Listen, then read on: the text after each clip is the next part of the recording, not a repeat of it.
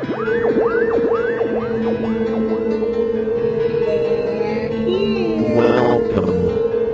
to Spooky South Coast.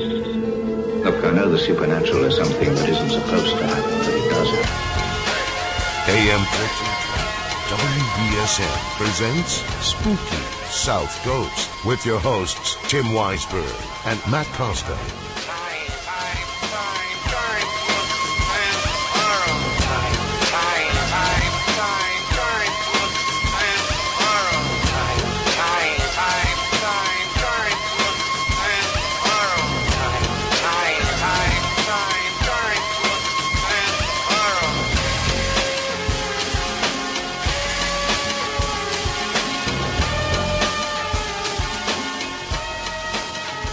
Good evening and welcome to Spooky South Coast. I'm your host tonight, Matt Mooney, stepping in for Tim Weisberg, who is out covering the Celtics.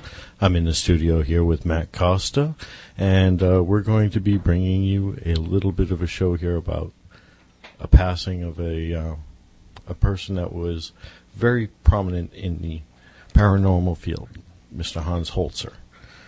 Matty, yes, I know you've got a couple of books of Mr. Holzer's. What have you think of his work? He did have some different ideas, a lot of traditional ideas when it came to paranormal investigating and just the theory of the paranormal in general. Well, he had over 150 books, I believe, on the subject. He authored several plays. I mean, he was a Renaissance man. He had his own TV show that you mentioned? Yeah. Was that his own, or was that, did he just co-host? Or I believe he was just the host of it. As with most networks, they own the rights to that was things. before I got into the paranormal. So. Yeah, before a lot of us did, actually. Tonight's guest is actually going to be Christopher Balzano. He's the author of Picture Yourself Ghost Hunting and Dark Woods, Cults, Crime, and Paranormal in the Freetown State Forest, and a handful of other books. His website is masscrossroads.com, and he is also one of the founders of pararelations.com. He's been a guest on the show numerous times. I think I've heard of this guy before. Yeah, I think most people call him, the puck wedgie guy. Yeah, the puck wedgie guy. Yeah, the puck wedgie guy. He's also the news editor of ghostvillage.com. Yes, he is, actually. He's been a friend of ours for years. And if you go to ghostvillage.com, there, Chris Balzano wrote a nice obituary for Hans Holzer. Very good. I think it's right on the front page, or at least there's a link on it on the front page of ghostvillage.com. Yeah, so go to ghostvillage.com and check out Christopher's obit or homage to Mr. Holzer. Very well written. And what else do we have planned for tonight? That's pretty much it. We have a short show given the Red Sox, but they did win. Yes, so over the Rays. So there are bright sides to it. Well, I guess since we're throwing out websites, might as well throw it out our own, right? Sure. Yeah, you can check out us at www.spookysouthcoast.com or our MySpace at myspace.com/SpookySouthCoast. Send a friend request or just check it out. Or on this Twitter.com at SpookySC. Yep. That's a new thing. Yep. We're jumping on the bandwagon. Well, trying to keep up with the times, And we also have our electronic newsletter. If you want to sign up for that, that's going to start being produced on a regular basis. Hopefully, if things work out right with us and technology. People know us and technology can sometimes get a little quirky, especially here at the studio. Those who want to go on the sign up for the Spooky South Coast newsletter, you can go to the main website, SpookySouthCoast.com. Go down, just fill out the little form at the bottom, and then whenever we get around to sending one, you'll get it, which will be nice. Yeah, well, it's nice to get an email. Yeah, it is. Yeah. Granted, you and I, we as well as some, we get them all the time from our listeners, and we'd love to read some of the stuff that we get, both good and bad. That's one thing we should mention. We do read every single email that we get. We may not respond to it, but we do get it. Yeah, mainly because we have day jobs, and we actually do get a fair response in terms of emails. We can't really get to them all, but we do read them all when we get the chance. We're kind of lazy. Yeah, well, I'm not going to go any further than that. I mean, anybody that's met us knows that we are definitely a very busy crew, for sure. But we are grateful for, whatever you guys send. Okay. Now, we're going to have Chris when we come back. I believe we're going to be taking a break in a little bit, and then we'll have him online. What else we got planned coming up for future shows and things like that you know of, Matty? Because I've been out in the field for, the past month? I'm not sure. I'm not totally sure. We do have to have those, the Dead Society. Yes. Society of the Dead. Yeah, I know. On because of that mishap a couple of weeks ago. Well, we have keys now. We do. It's a lot less embarrassing now that we have a key. We can actually say that we are a real radio show. Well, the scary part is before we actually had plenty of people in the studio when we would come. And then the day we got here, we found out everybody else was pretty much fired and laid off. And nobody let us know that the doors were going to be locked so we could come in. It was like we're the only live people, I guess, still in the studio. Everything else is all automated. Why don't we take a break? And bring Mr. Balzano up? Sure. Yep. If anyone would like to share their, maybe the books that they've read by Hans Holzer, or any stories of meeting him and conversing with him, you can give us a call, 508-996-0500, or from Wareham and the Cape, 508-291-0500. So, with that, we'll be right back. Lights, lock the doors, and pull down the shades. Spooky South Coast is back.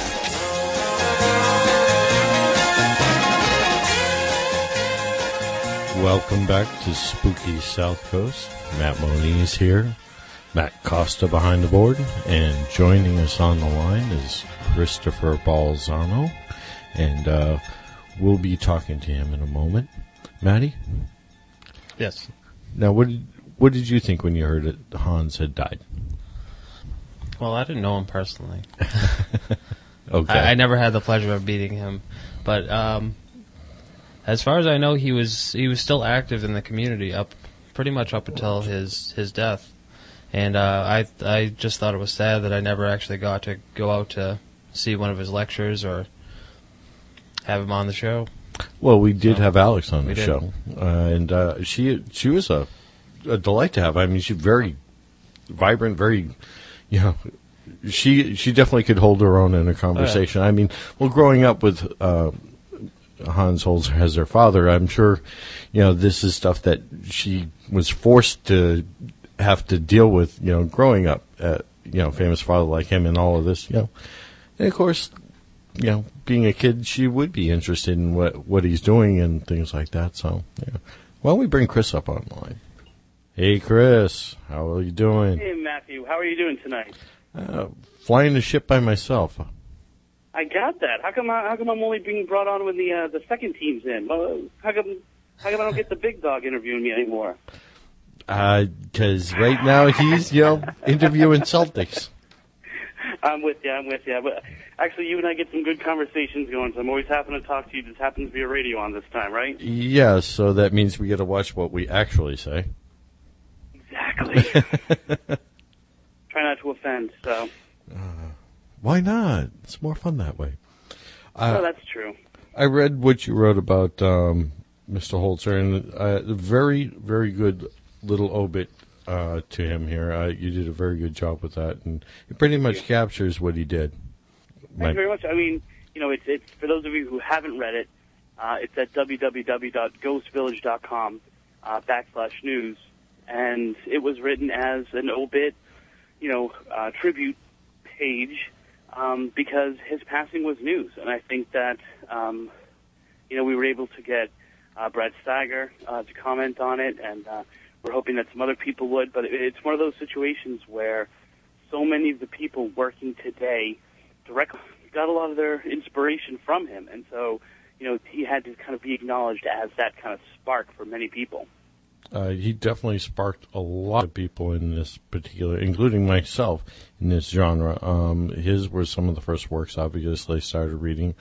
I know from talking with the Warrens that they were, friends with him, and they shared a lot of his views, and not all of them, and stuff like that. But everybody respected this man, whether they, believed everything he wrote or not is another story. But everybody undoubtedly respected him.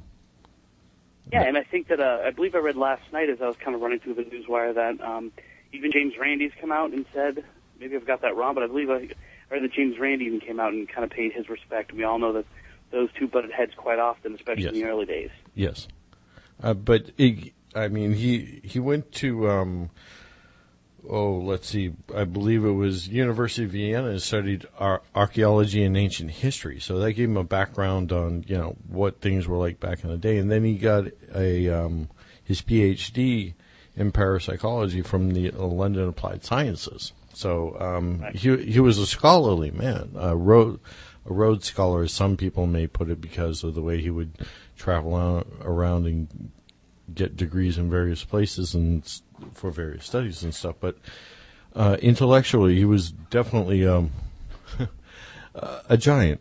I mean, anybody that writes 150-something books and several musicals and films and documentaries, he's got a few brain cells to rub together. Yeah, and I think that the thing that surprised people the most, especially when they met him, was that he had great warmth.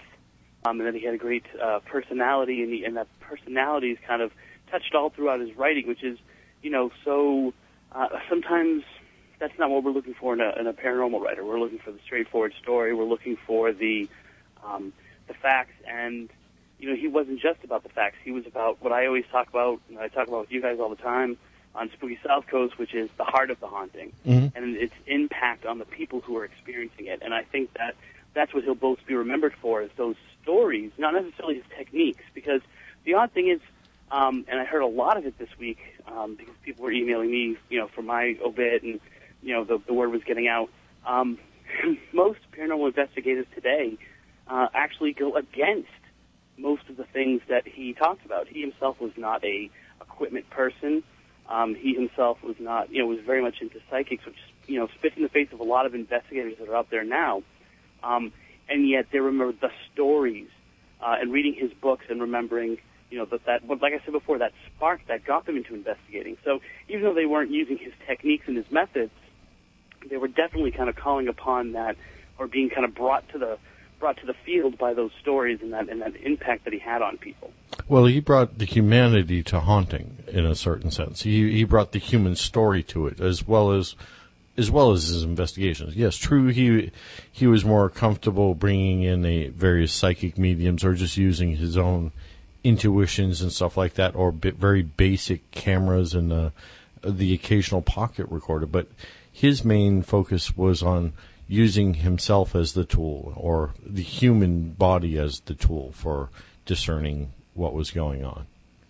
Yeah, it's really, and of course, he might have been a little bit out of touch with how investigators, or the access investigators, had to equipment. But in an interview, and I believe in 2005, with Jeff Belanger, Jeff Belanger said, "But isn't a Geiger counter a lot easier?" And he's like, "Well, I find an intuitive is a lot easier to find," and that's just kind of showing that that kind of focused more on the humans, both as investigators and the investigator using what's human about them to find the paranormal, than to rely on equipment, which is something that I think that the field is shifting more towards again. I think that for a long time, and the great thing about being able to honor someone and pay tribute to them is that it brings up all of their influences.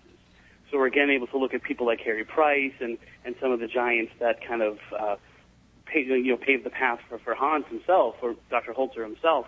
And so it's able to see kind of like now the field is almost shifting back to the way that he was investigating, and people a little bit more are not, they're not using as much equipment. I'm feeling. I mean, you guys might find it different where the people that you're speaking to, but I'm finding that a lot more people are kind of skimming down their equipment and using cameras and recorders and video recorders, and not using it, thermometers and EMF meters as much as they were 2-3 years ago. Well, what I'm noticing is they still use all the equipment, but I've discovered that a lot of them have figured out it's hard to carry all of this stuff all at the same time. Right. So what you do is you set the things down and let the data be recorded on whatever means it is. And a lot of people now just walking around with their flashlights in one hand and their voice recorder in the other. And they may have a lanyard around a small, pocket camera that they can pop up and flash, but they've basically, you're right, stripped down the equipment and set it up around the room rather than trying to carry everything or set it up in a manner in which it can be recorded remotely. And they're going back to just themselves. You are correct. And it's something that I've been talking about kind of ever since Picture Yourself Ghost Hunting came out, when a lot of people wanted to talk tech with me. And I started to realize that, as investigators, observation has got to be so much of what we do. And as a scientist, I know that you rely on equipment for a lot of what you do, but it's you observing the equipment Right. and not relying on the equipment, which makes the observations, which makes the leaps in any kind of field that is looking to gain information by looking and by testing. And so I've kind of been spent the past year on the strip down your equipment trail, kind of telling people, it's okay to have equipment, but I really think that should be secondary to actually observing and using your kind of natural senses of when, you feel something or don't feel something, but then also just, what are your eyes seeing? What is your nose smelling? What are your ears hearing, as opposed to relying on a tape recorder necessarily to pick all of that up, or a camera to capture that. The problem with that is, if you go out in the field with the motivation to get evidence to present to someone, whether that's someone who you're working for, and like when someone has asked you to come into their house, or whether that's just trying to prove something to the field, it being an evidence society now, we sometimes don't think that what we hear and see with our own eyes is as important anymore. Well, I've always looked at it like this, and this is basically what wound up happening. People started off using their own body as a tool, and then eventually people started picking up equipments. All the equipment is just an augmentation of your natural senses. Your tape recorder is an extension of your ears to record what you potentially hear. Your cameras and night vision are just extension of your eyes. Your thermocouples and thermometers and FLIR systems are just an extension of your skin, which feels the heat, as well as your the EMF fields and stuff like that. These pieces of equipment are only just there to augment what your body already feels. If you want to say it's detached and not subjective to imagination and stuff like that, but it's just an extension of what the body already feels. And we got to run into a news break, so we'll come back on that. All right, Chris? Oh, sounds great. All right. Hey, Maddie, when you're ready, we can break for the news.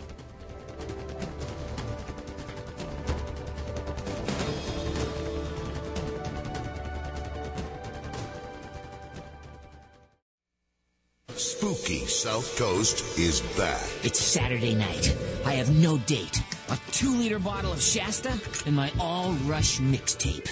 Let's rock. I can smell your fears. I'm not afraid. You will be.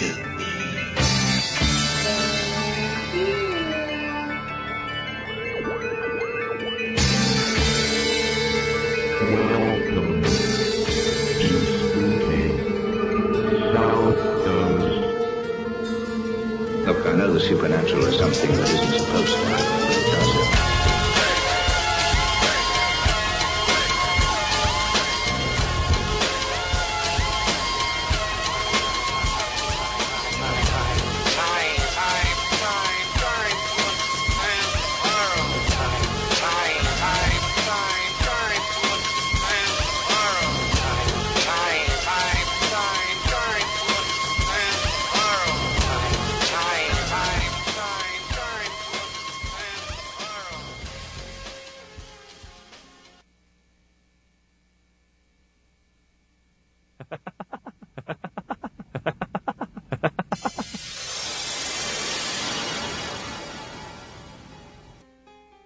The vault is open.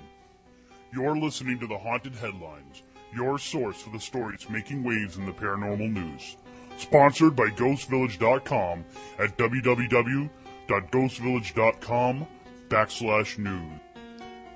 Good evening, this is Chris Balzano, and you're listening to The Haunted Headlines, Ghost Village's weekly trek around the paranormal newswire to bring you the biggest stories affecting the ghostly community.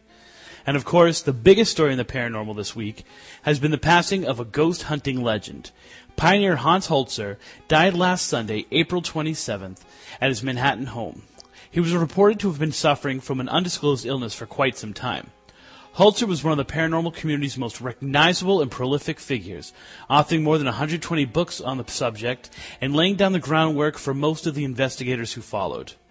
The community found out about the passing on Tuesday, and memorials and good thoughts flooded the internet, even from people who spent time railing against the native Austrian. You can read Ghost Villages on the news site at www.ghostvillage.com, as well as experience Jeff Belanger's interview with the legend. There has been another unexplained occurrence in a school outside of the United States worth mentioning. According to the Star Online, the cutting down of a tree may have brought on the paranormal at the SMK Lengger in Alor Setar in Malaysia. Since the tree has been removed, students there have spotted the ghostly figure of a woman with long hair. But there has been incidents where multiple people have seen her that has brought attention to the haunting. Twice during the past week, large groups of teenage females have seen the figure during singing practice, making the sighting more credible. As one student puts it, "I could not take a good look at her face, but it was scary and terrifying." There are no reports as to the action which will be taken at the school to handle the ghost or to replant the tree. It seems every week there's another famous person talking about a ghost, and usually they have a ghost project they're trying to sell. This one might be a little bit different. In addition to having to deal with the spotlight and Simon Cowell's seething comments, this year the contestants on American Idol may be dealing with a ghost. Every year the hopefuls stay in a house together during the singing competition, but according to People, the Bel Air mansion they are in this year has had someone else living with them. Ousted contestant Anoop Desai says many of them have had experiences, especially Allison Arita, who believes the spirit lives in her room. The ghost named Phyllis has been known to pull practical jokes and bang around the house. Although she has not seen the ghost herself, Lil Rounds, another booted singer, says the contestants describe her, quote, like a white shadow walking across the room. Although the story has been picked up by several media outlets, only a few former contestants have spoken up about it, and the show will not be current contestant. Those are your haunted headlines for this week. Make sure to stop by the Ghost Village news site to learn more about these stories and others at www.ghostvillage.com/news. I'm Chris Balzano, and that's what's haunting me.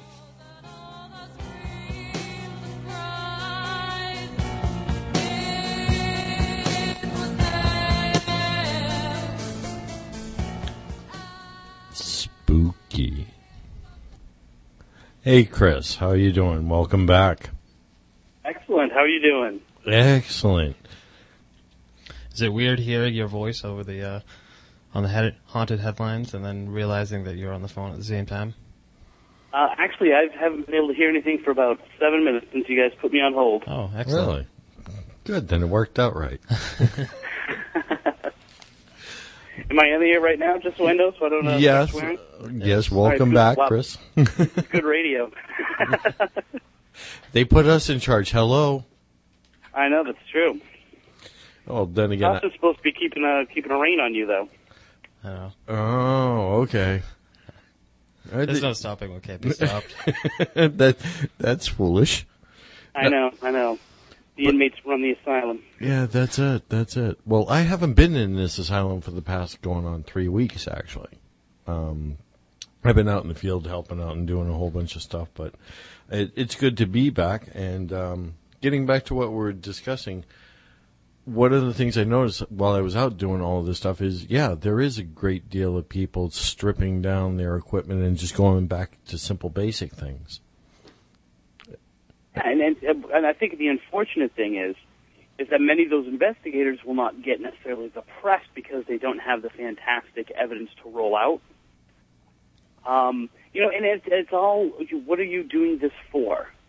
What are you trying to accomplish by investigating the paranormal? Are you trying to prove to other people? Are you trying to prove to yourself? Are you trying to prove to help someone who might be experiencing something? These kind of all run how you approach getting out there in the field and how you approach evaluating evidence. And so it all depends on how you want, what kind of investigator you want to be. I think is so much molded by who you're doing it for. And you left out one group that seems to be on the rise. People out there to help those that have already, that they're going there to investigate, to look to help them carry on further or move beyond, which is become a big thing, I guess, lately. And it's weird. I've gotten into contact, as many people know. Tim and I have started this business called Pararelations, where we're working on it's a PR firm for people who have something to kind of give to the paranormal field, whether it's a book or it's a movie or if it's a radio program, something. And one of the people that I've been in this contact with is this amazing gentleman from the Midwest out of Illinois named Rob Conover. And Rob Conover is almost kind of like a fixer. He basically almost makes a living doing this, going in and settling things down once paranormal investigators have gone in there, riled everything up. They can confirm that it's haunted by evidence that they get, but they can't help anybody.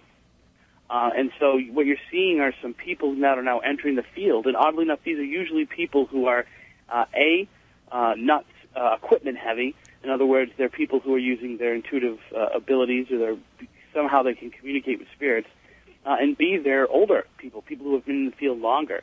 And they're coming kind of have to fix up some of the messes we've been making. And Rob's an amazing man. He's known as the real deal. It's funny because he says, he's a very Midwestern. He's kind of got that, it can take him an hour to tell you a 10-minute joke. But when he goes into a place, it's fixed. I'm like, well, what happens in the second investigation? He's kind of like, well, there is no second investigation. Once I'm done, it's fixed. And he's flying all across the country doing this, and it's amazing because I'm hearing more and more people like that are out there getting that kind of work done. And I think that that's a shift. I think that, for so long it was just about, yes, we can say we experienced something, so we're stamping your residence or your historical location, potentially extremely haunted. Okay, well, now what? Well, now I'm going home. Have a wonderful night, So it's interesting to see the field kind of ebb and flow, even as we're kind of knee deep in it. I agree. Well, there have been people out there that have, looked to quell things down for years as well. I mean, you have obviously the Warrens that have been at it, John Zaffis, as up to recent times, like people like Adam Bly and Andrew Calder, who was on our show last week, I believe. These people have been out there for a while, but they deal mainly with more demonic and things like that. You're talking about the average, Uncle Joe and Aunt Mary who's still kicking around type of haunting. Is that what you're referring to? Well, although some of them, I'm not sure if I'm quite comfortable labeling all of them demonic, but some of them are downright frightening, and people are going in. So it's not necessarily a clash with the forces of hell, but it's stuff that's been freaking the people out who have been experiencing it. Yeah, so as not necessarily nice people cross over too, and wind up being ghosts if that's the theory that you follow, that it's people. That's the other thing. A lot of people are not really, bought or sold on one answer or another as to what, ghosts are. Other people will call them demons. They're demons in disguise. Other people, they're different things to different people. I guess that depends upon the culture and, belief systems and things like that, and personal experience, I guess. I think one of the things that really kind of shifted me in the paranormal field were the investigations that we did at the Samuel West House. Mm-hmm. And I'm not sure if you've revealed some of the other stuff that's kind of been floating out there about that, but the conversations that Mike Markowitz was able to record in that house have, and I think if you hear them and you kind of have them dictated to you what's being said, it's hard not to look at the paranormal differently after that. But what you really see is that there is a consciousness from many, many spirits that are out there. And that the baggage that they had in life only kind of intensifies as they move on. So there's a lot of grief and a lot of anger and a lot of these kinds of things which can motivate people. And I can tell you, like, you know, some of that stuff in the Samuel West house made me kind of question whether or not ghosts act like ghosts because as people, they learned how ghosts act. You know, and that they're supposed to do certain things and they're supposed to act a certain way. And so if you're dead and you're angry and you were a miser in life, and you know that, you know, you feel that you're not able to pass over because of those things, it gets you more angry. And, you know, what may be an outburst, would maybe an adult tantrum or even a child's tantrum, when you don't know who's doing the tantrum, when you can't see, all you see is the resulting violence. Right. It very easily, I think, in many cases, can be labeled demonic, when really it's just, I mean, you should see my son when he flips out, you would think something was possessing him. Now imagine you can't see him flipping out, all you see is the stuff breaking or the sounds being made. That's very frightening, and I think that too quickly, and I feel a lot of this has to do with the media for the past 20 years, 30 years, too quickly people automatically want to jump on, you know, the dark forces from the other realm. Where it could be just simple human frustration. I'm trying to get your attention. You're not listening and wind up throwing something, and that's all the person sees is something being thrown, or, you know what I mean? The person gets finally hit, you know, like, hey, wake up, and the person is like, oh, I'm all of a sudden getting assaulted now, when it's just a person trying to get your attention. Not necessarily. Yeah, I mean, if you want evidence of this, of course, you can never really do this, but if you want evidence of this, take a tape recorder to a juvenile detention facility right at the time, and start recording right at the time that that someone who's extremely angry is restrained. Now take that and compare it to some of these sounds that we're picking up on tape recorders that we're labeling demonic. The growling, the burst of energy and violence that seems to come out, you know, in an auditory form. Compare the two things side by side, and they're very close. They're very similar. Well, you worked in a juvenile setting like that, so you have a bit of experience in this, I believe. Correct? Yeah, and oddly enough, like, a restraint is never pleasant, and it's never not emotional. The number one thing that happens, and I'm maybe it's not true for adult prisoners, but I can tell you, and I worked with prisoners from the age of 13 to 20 and 364 days. There was never a restraint that I was involved in that the kid didn't cry afterwards, burst into tears, sobbing. And that's a huge emotional outburst. But now imagine all of that's involved, and you can't see the person. Right. That kind of energy being released, those sounds being made, those things being slammed and pushed, and that, you know, that's especially if you're experiencing that and you know nothing about the paranormal, and your mind doesn't really even want to come to that as a possible explanation. Seeing those things in your own house, I mean, it's almost impossible not to be frightened. We got somebody coming up on the line. Think we can check it out and see who it is, Mr. Costa? Why don't we do that after the break? Okay. How about that? Yeah, we'll come back to that after the break, which should be, in about another 5 minutes? Yeah, give or take. Whatever you feel like. Okay, but getting back to what you're saying about restraint, Chris. Now, what you're trying to say is these people on the other side are restrained in the sense they can't communicate, and it's that type of frustration that's being exhibited. That's what you're trying to postulate. Well, I think that if you have someone who's angry, and you have someone who can't communicate in a normal sense, they can't sit down and have a conversation with you, and they were a jerk, and they may or may not have been a jerk in real life, but or in their actual life. But imagine like the grumpy person, the person that no one gets along with, the person that everyone kind of pushes aside. Now imagine years of frustration built up, and now they're trying to communicate, and it gets to a boiling point and explodes. That's what I'm talking about. Another probably even a better example would be if you've ever seen footage or worked with autistic children who can't communicate. And if you look at the two people communicating with each other, in other words, the adult who's trying to communicate to their son who's autistic, the autistic kid who's trying to communicate something and can't. And as the level of frustration rises, the energy between the two of them becomes tangible in the air. And then all of a sudden, at some point, it explodes. And both of them, one's better at restraining themselves, and one's better at kind of holding back that emotion, but the other one explodes into violence. That's a very probably similar relationship to the living and the dead, if they have that kind of consciousness and that kind of awareness. They want to communicate, potentially, and they can't. Or they are just so upset that they want to communicate the fact that they're upset by just slamming something.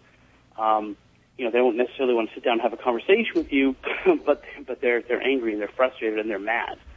And this is why many times in the paranormal, we know through stories, not necessarily through evidence, but many times in the paranormal, when something has changed, for example, renovations or changes have been made to a house, or there are relationships within the house that are strained that might reflect perhaps a relationship the person had in life.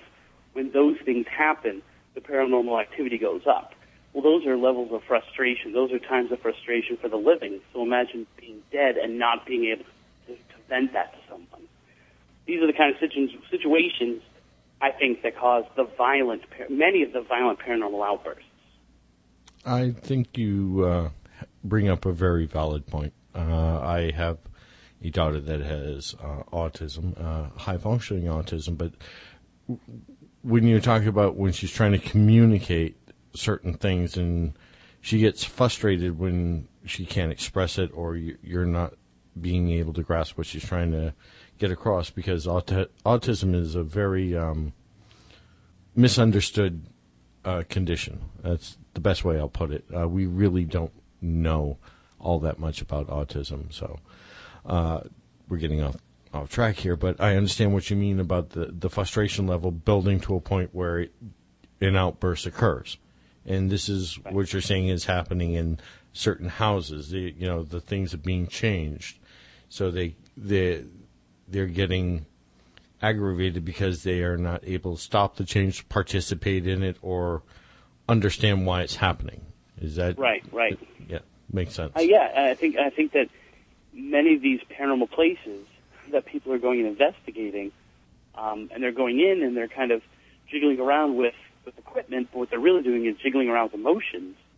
And there might be a situation where now a person on the other side, a person who has passed, thinks that they can communicate. So now imagine you have been able to communicate. Now you think you can communicate. Our translators come in, and they can't hear you either. Mm-hmm. Maybe that's one of the reasons why there's so much activity after investigators go in as well. I've also noticed, for myself personally, usually I can tell whether something is, benign or not. A lot of cases, little things will happen, and it's more amusing. It's trying to, it's looking for its attention. Usually, negative cases, things that are really, truly nasty. They're nasty from the get-go. From the moment you walk in, what's happening. You got that feeling, or there is a personal attack, like what happens to, good old Tim when he goes into the Lizzie Borden house with us. That place loves to beat the heck out of him. So, and I think that, regardless of everything we just talked about, that there are darker, deeper forces. There are such things as, what we've now labeled kind of demons. I think those places do exist. And I think when that kind of violence gets risen, that they like that. And then they come and kind of dine on that, if you will. Well, that's been their history throughout, their recordings, since we've been documenting them way back, thousands of years ago. So, and I think I've talked about this before because it's just one of the most amazing paranormal stories that was kind of relayed to me was when Jackie Barrett, when her and I were having a conversation, she talked about this little boy who had been abused and locked in his basement. And he used to have little imaginary playmates. And when she went down there to investigate, because he still lived in the house as an adult, she found him as a little boy still trapped down there, his energy as a little boy trapped down there, and his playmates were demons. And these demons were actually they were feeding the spirit energy so that it would remain, so that the sorrow and the anger of the little boy kept feeding them. And it was this cycle that was playing itself over and over again that was then seeping through kind of the floorboards up into the house and affecting this person's life as an adult. That's really your childhood creeping up on you to affect you. That is interesting. Intriguing. I'd like to hear more about that case when you and I get a chance to get together. Now, are there any places that you're going to be coming up to or investigating or events that you're going to be at? No, I actually was supposed to be in Indiana this summer, but that's been canceled. So I'm about, between the end of this sentence and the next week, probably having my second child. So I really put kind of a lot of the touring around and speaking, and especially going up to Massachusetts on hold for now. But hopefully I'll be able to get up there. I'm definitely coming up to the Monster Mash in the fall, but hopefully I'll be able to get up there before then and definitely after then and get some investigating done then. And now Schiffer has asked me to write a book about this area down here in southwest Florida. And so hopefully next time I come on, I'll have a lot of good Florida stories with some of the investigators around here that I've already kind of made contact with. You're going to have a lot of story about Seminole Indian stuff, obviously because of the area. Seminoles have been down there, greeting people like Ponce de Leon and and I'm actually tracking spirits which seem to be somewhat like Pukwudgies. So I'm sure it's a rose by any other name kind of circumstance, and seeing if we can kind of connect these experiences, which I'm already starting to record, with experiences from up north and the Midwest that I'm getting in California, and we can really kind of see this whole network of Pukwudginess stretching across the country and beyond. Well, I talked to you about this before. My feelings is it also extended its way over in Europe. Europe had its, its elves and its, gnomes and these small wee people that were mischievous and this and that, sprites and fairies and things of that nature. It's interesting that all of these cultures throughout the world have these kind of things. Over here, they're Pukwudgies or whatever name the indigenous people chose to give them, but they're worldwide, aren't they? Yeah, and I think if people, now here's a little plug for you guys, if people actually want to go to your message board, and keyword, I think it's Oz Spirits. Mm-hmm. There's a whole thread that's out there between a man in Australia and Luann, and there's a picture of what's in Australia known as an Oz spirit, which was very much in description and kind of sparked by our conversation about Pukwudgie. So this gentleman put it up there, and they actually have a festival there. Well, I showed that to a few people, this picture on your message board, to a few people who have had experiences that are very much like Pukwudgie experiences, and about 75% of them almost were like taken aback by how close that picture was to what they had experienced. So this is definitely something that stretches across the entire country, then of course the entire globe. Exactly. Now, getting back to Hans Holzer here and his passing, you've noticed a great deal of traffic about this on the internet as well as in the community. What do you think other people felt about Mr. Holzer, in your opinion, what you've heard? I'm not quite sure of the question. What do I think of what people have responded with? Yes. Very respectful. And of course that's always the way it kind of goes when someone passes. We remember their extremes, and fortunately the man had no real negative extremes except for maybe for some personal things. But it really has been this kind of overwhelming feeling of, wow, I just experienced something. The weird thing is, I've gotten so many people that have responded to me that said, it's weird that he passed because I just felt compelled to buy one of his books. Or I was just reading one of his books and I did something different in investigation, and then all of a sudden now you're telling me he's dead. And so there seems to be almost like this psychic little burst that happened especially like last weekend, right before he passed, where people have had these odd kind of synchronicity kind of experiences that are connected to Hans Holzer, and then he passed. And so they somehow feel as if there was something communicating with them that whatever this book is or whatever this kind of lesson that he was teaching in a certain book is, they need to pay attention to that. So that's really the one that I've experienced on a personal level with responses, especially to the tribute that I put up. Well, that's interesting because over the past couple of weekends I've been helping, teaching, and leading ghost hunts and this and that, and I found myself referencing Hans Holzer's stuff at least a dozen times. And then, these weekends are over and then I hear about this death and I was like, this is extremely strange. And you're right, nobody really had a bad word to say about him. Now, everybody has their own opinions about various other people in the paranormal, but he was generally well liked by everybody, skeptic and true believer alike.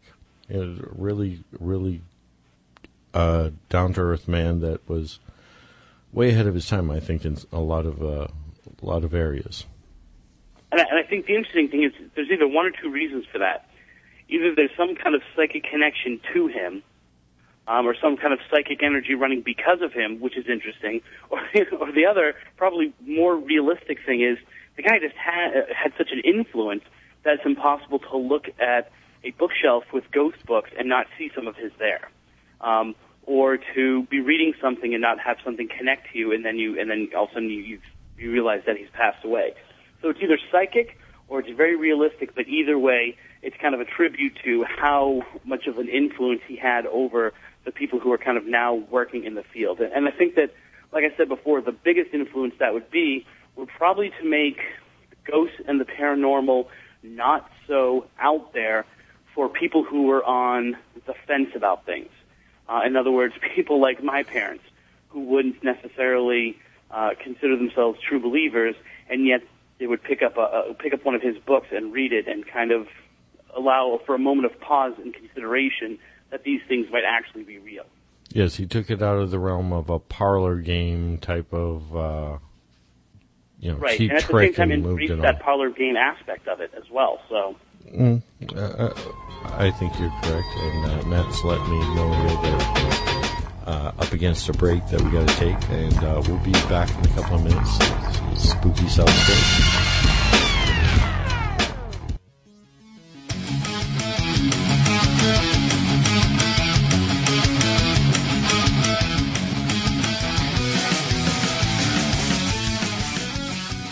Welcome back to Spooky South Coast. Matt Moniz here with Matt Costa, and on the line we have Christopher Balzano. We're talking about the passing of Hans Holzer and anything paranormal. If you'd like to join in, our numbers are 508-996-0500 in the New Bedford area, 508-291-0500 in the Wareham area. Now, Chris, you there on the line, I assume? Oh, I'm still with you, Matthew. All righty. Just making sure that, the technology here in the studio, you've been here. Sometimes that hamster is, gets a little tired. I also know the reception here in Cape Coral, Florida, so. It's a blessing we're all still connected. I hear that. Yes, I remember reading a bunch of Hans Holzer stuff back in like junior high school and high school. His stuff was some of the only stuff that you could get a hold of, combination between him and, a handful of other people. And he always had a way of writing about him that made it easy to read, Right. It was easy for people to, sympathize with this guy and identify with him because he wrote it in the first person human form, my experience with this and this and that, and that's what made it compelling reading, at least for me. And I think he did that with ease, which is the trouble, but he also did it with almost always not sounding arrogant or self-important. So there's a lot of paranormal writing, especially, that puts it forth that whoever is doing the speaking is, God's gift. which is why, as a rule, I try to, when I'm telling a story, never kind of put myself in it, or never use the word I, at least, as little as possible. But he was able to do that and have it come off as not being arrogant and not being kind of self-serving, but rather to make it, as we talked about before, more human and more able to kind of identify with the reader. And like I said before, the amazing thing was that the reader that you're talking about could have been someone who was in the field for 20 years, kind of rediscovering some of his early work, or catching up on his latest work, or someone who was going through the aisle at a bookstore and thought that it would be an interesting read, who had no kind of previous exposure to the paranormal. And to have both of those people be able to read the same book and come away with something, maybe something different, but both come away with something, is a real testament to who he was as not only an investigator, to me more importantly as a writer. What do you think, Maddie? I think, believe it or not, we have Mr. Tim Weisberg on the phone. I'm not sure. Why don't we bring him up? Hey, Tim, you out there? Oh, I'm here. Are you guys looking for Game 7 analysis? Or? Sure, why not? Well, the Celtics won, so who knows what that's going to do for next week's schedule. The good news is the Celtics will probably be away next weekend, so I should be able to be back in the studio when we're on our regular time. Now, this is a weird sensation, me actually being in the studio and you out in the field. It is a little strange. I was listening to the beginning of the show. You guys are doing a great job. Of course, right around the 2-minute mark left in the fourth quarter, I could no longer hear what you were saying because the whole building was exploding. But I was able to catch a little bit of the program, and I want to say that I'd like to extend my personal condolences to the Holzer family as I have earlier in this week, and I just want to say that it is a huge loss for the paranormal world. The last few years since we've been on the air, we lost Hans and we lost Ed Warren. So, we're down two of the pioneers, but we have a lot of good people picking up the slack. I agree. I want to be said right now that when you originally called in, I thought it was you, and I thought they should have picked up your phone call immediately. I just want that to be out there right now. I sent Matt an email saying I was getting big-timed on my own show. That's fine. I had to run into the locker room anyway and try and have a conversation with a couple of the players. It's kind of funny because you'd never guess, but the subject of Bigfoot came up here at the Garden tonight because before the game they were talking about whether or not Kevin Garnett would play. There were rumors that he would play. And Doc Rivers said, who's next? Sasquatch is going to come out and suit up and play on the court. So obviously, Saturday night, Doc Rivers is thinking spooky South Coast. So he starts thinking about cryptozoology. Yeah. Lauren Coleman would be proud. I'm afraid Lauren was probably watching the Red Sox, though. Knowing Lauren, yeah. And I'm sure he was very happy with that result. But Matt,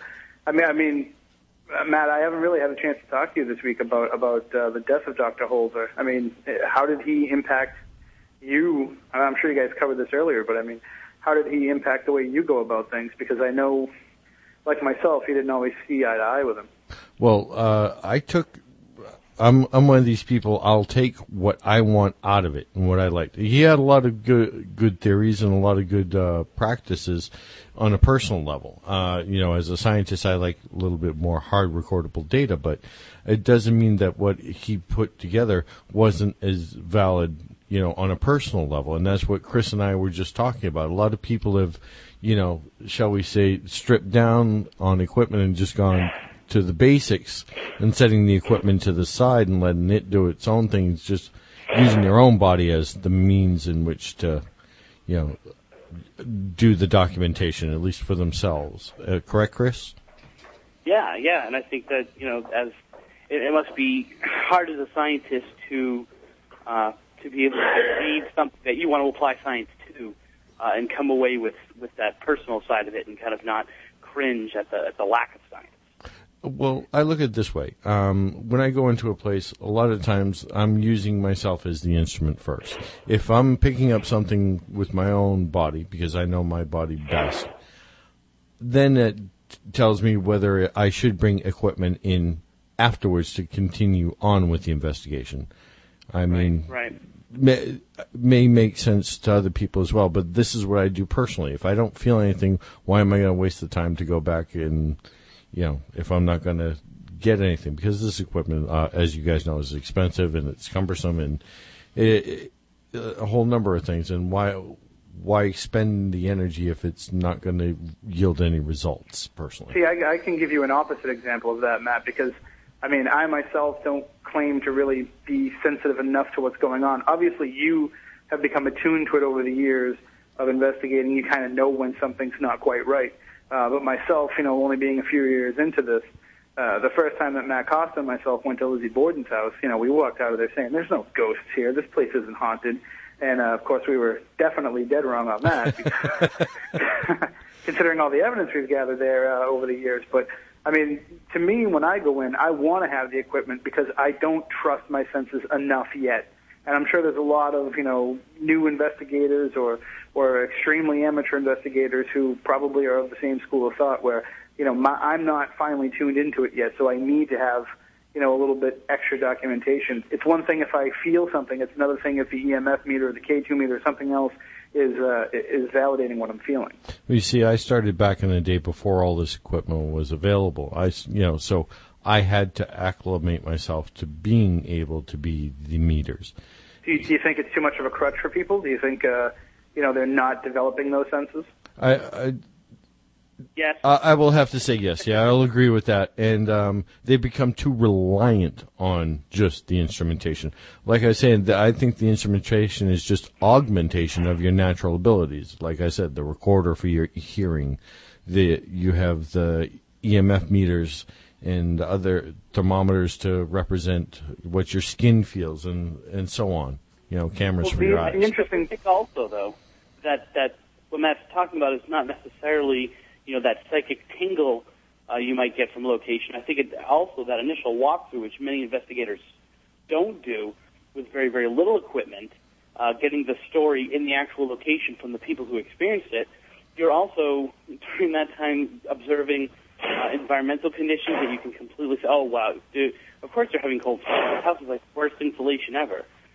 Things that you can kind of, come out and be able to explain things to them very quickly. And then also, your BS meter is running crazy. So if you go into a place and you're not necessarily getting a psychic feeling from it, but you can tell from the people and the way that they're acting and their story, and maybe it's conflicting with what they told you originally, that they might be creating a story, or they may be making mountains out of molehills. So it's not just, am I feeling that this place might be haunted? It's also finding those very logical and natural reasons for things and kind of judging the people who are telling you that it's haunted. Well, Matt, I'd like to go back to something you said a minute ago about the recorder actually augmenting what it is that you're hearing with your own ears. But, I mean, as we've proven time again, you all often pick up things with the recorder that you won't pick up with your own ears. That's what I'm saying. A lot of this instrumentation. So when you say augmenting, though, I just to be clear, you mean, to get those ranges that you can't reach, not just, in case you were listening and you didn't quite hear something didn't catch your attention. You're talking about, expanding your frequency range to beyond what your ears can normally hear. Correct. Yeah. That's what augmentation means, to add on or just like that, yeah. It could also mean to expand upon, what's already there in terms of, just picking up everything that's going on. For example, when I was trying to listen to the show during the game, I didn't really pick up everything that was going on in the game. So thank God I have DVR to augment that when I get home. There you go. So, the bad thing about this is I think there's a lot of people who didn't get a chance to realize who Hans Holzer was. And you guys know, I've talked about this with you. Him and I didn't always see eye to eye. We didn't always have the best conversations when I would call him to try to get him to come on the show or for whatever reason. And that was kind of, he became a little curmudgeon in his old age.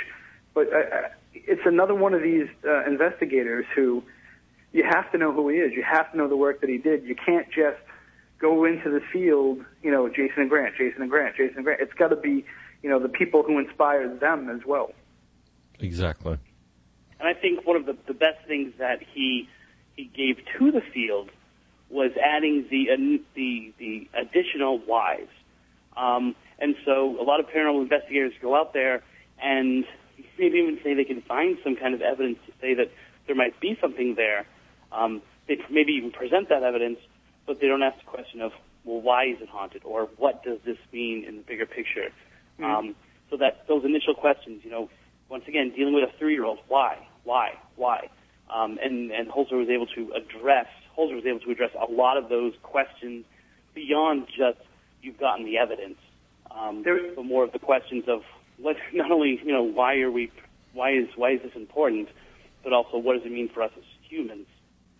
If you look at some of these interviews that he's done in the last few years, Jeff's included on GhostVillage.com. There's not a whole lot of I don't knows and we're not sures. I mean, he seemed to have come to a point in his life where he had definitive answers of what he thought was going on. Was it always popular? Was it always what the majority agreed upon? Not at all. But he found what he found, and he went with that. And I think ultimately he's more at peace with his work in the paranormal than anybody else will ever be.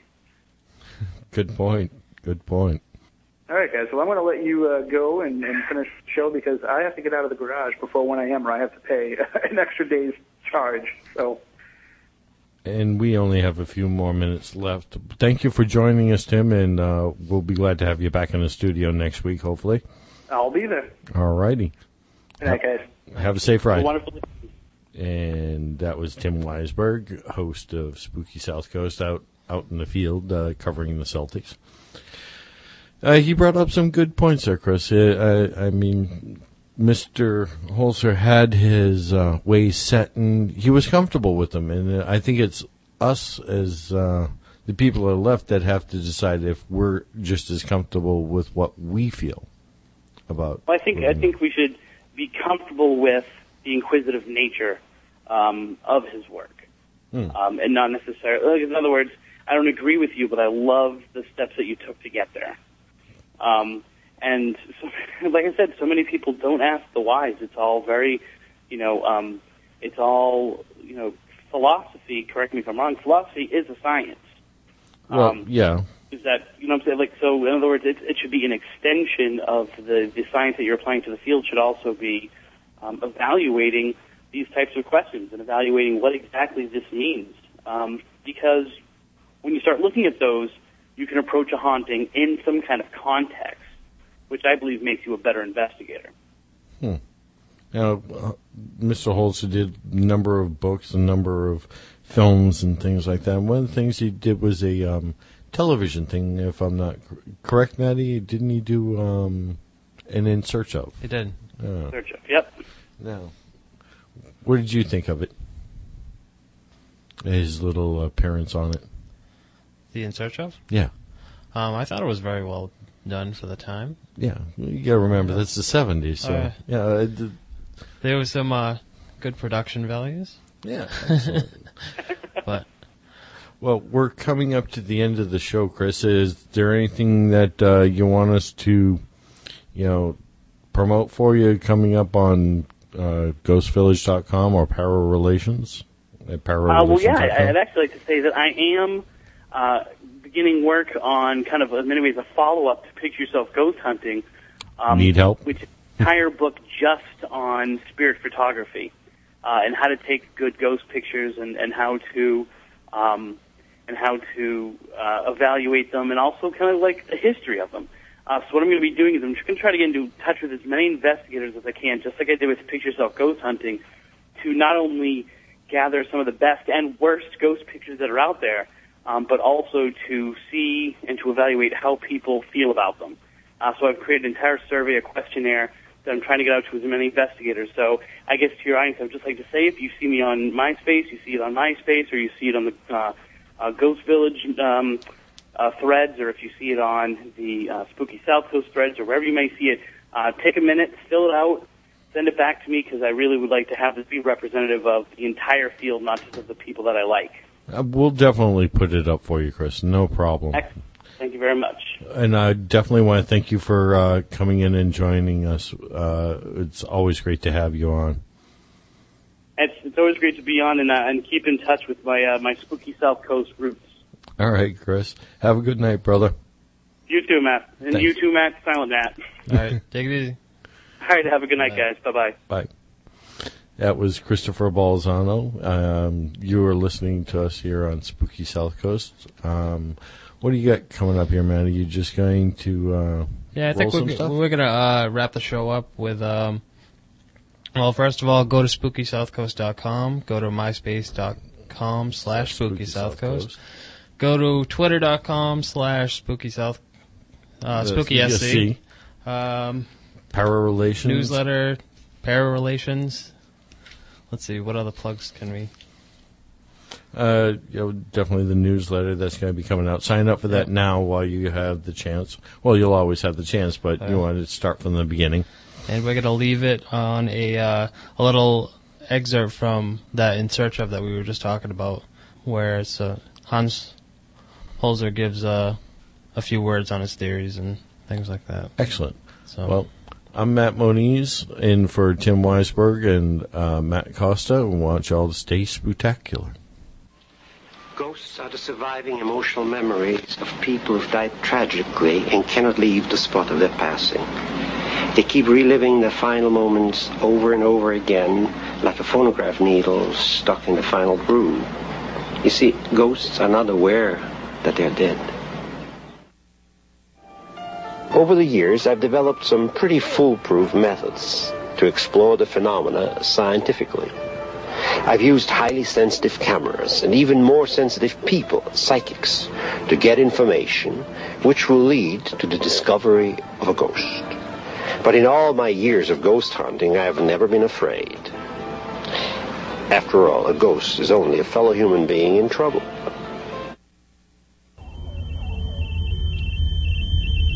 Rest assured, listener, that my time here has not been easy, and what you have just heard was not fiction. Although, in many a desperate moment, I most certainly wish it had been. It's over for now, it seems. Or at least, until yesterday begins again. First with local news, talk, and sports. This is WBSM New Bedford, Citadel Broadcasting, AM 1420, WBSM.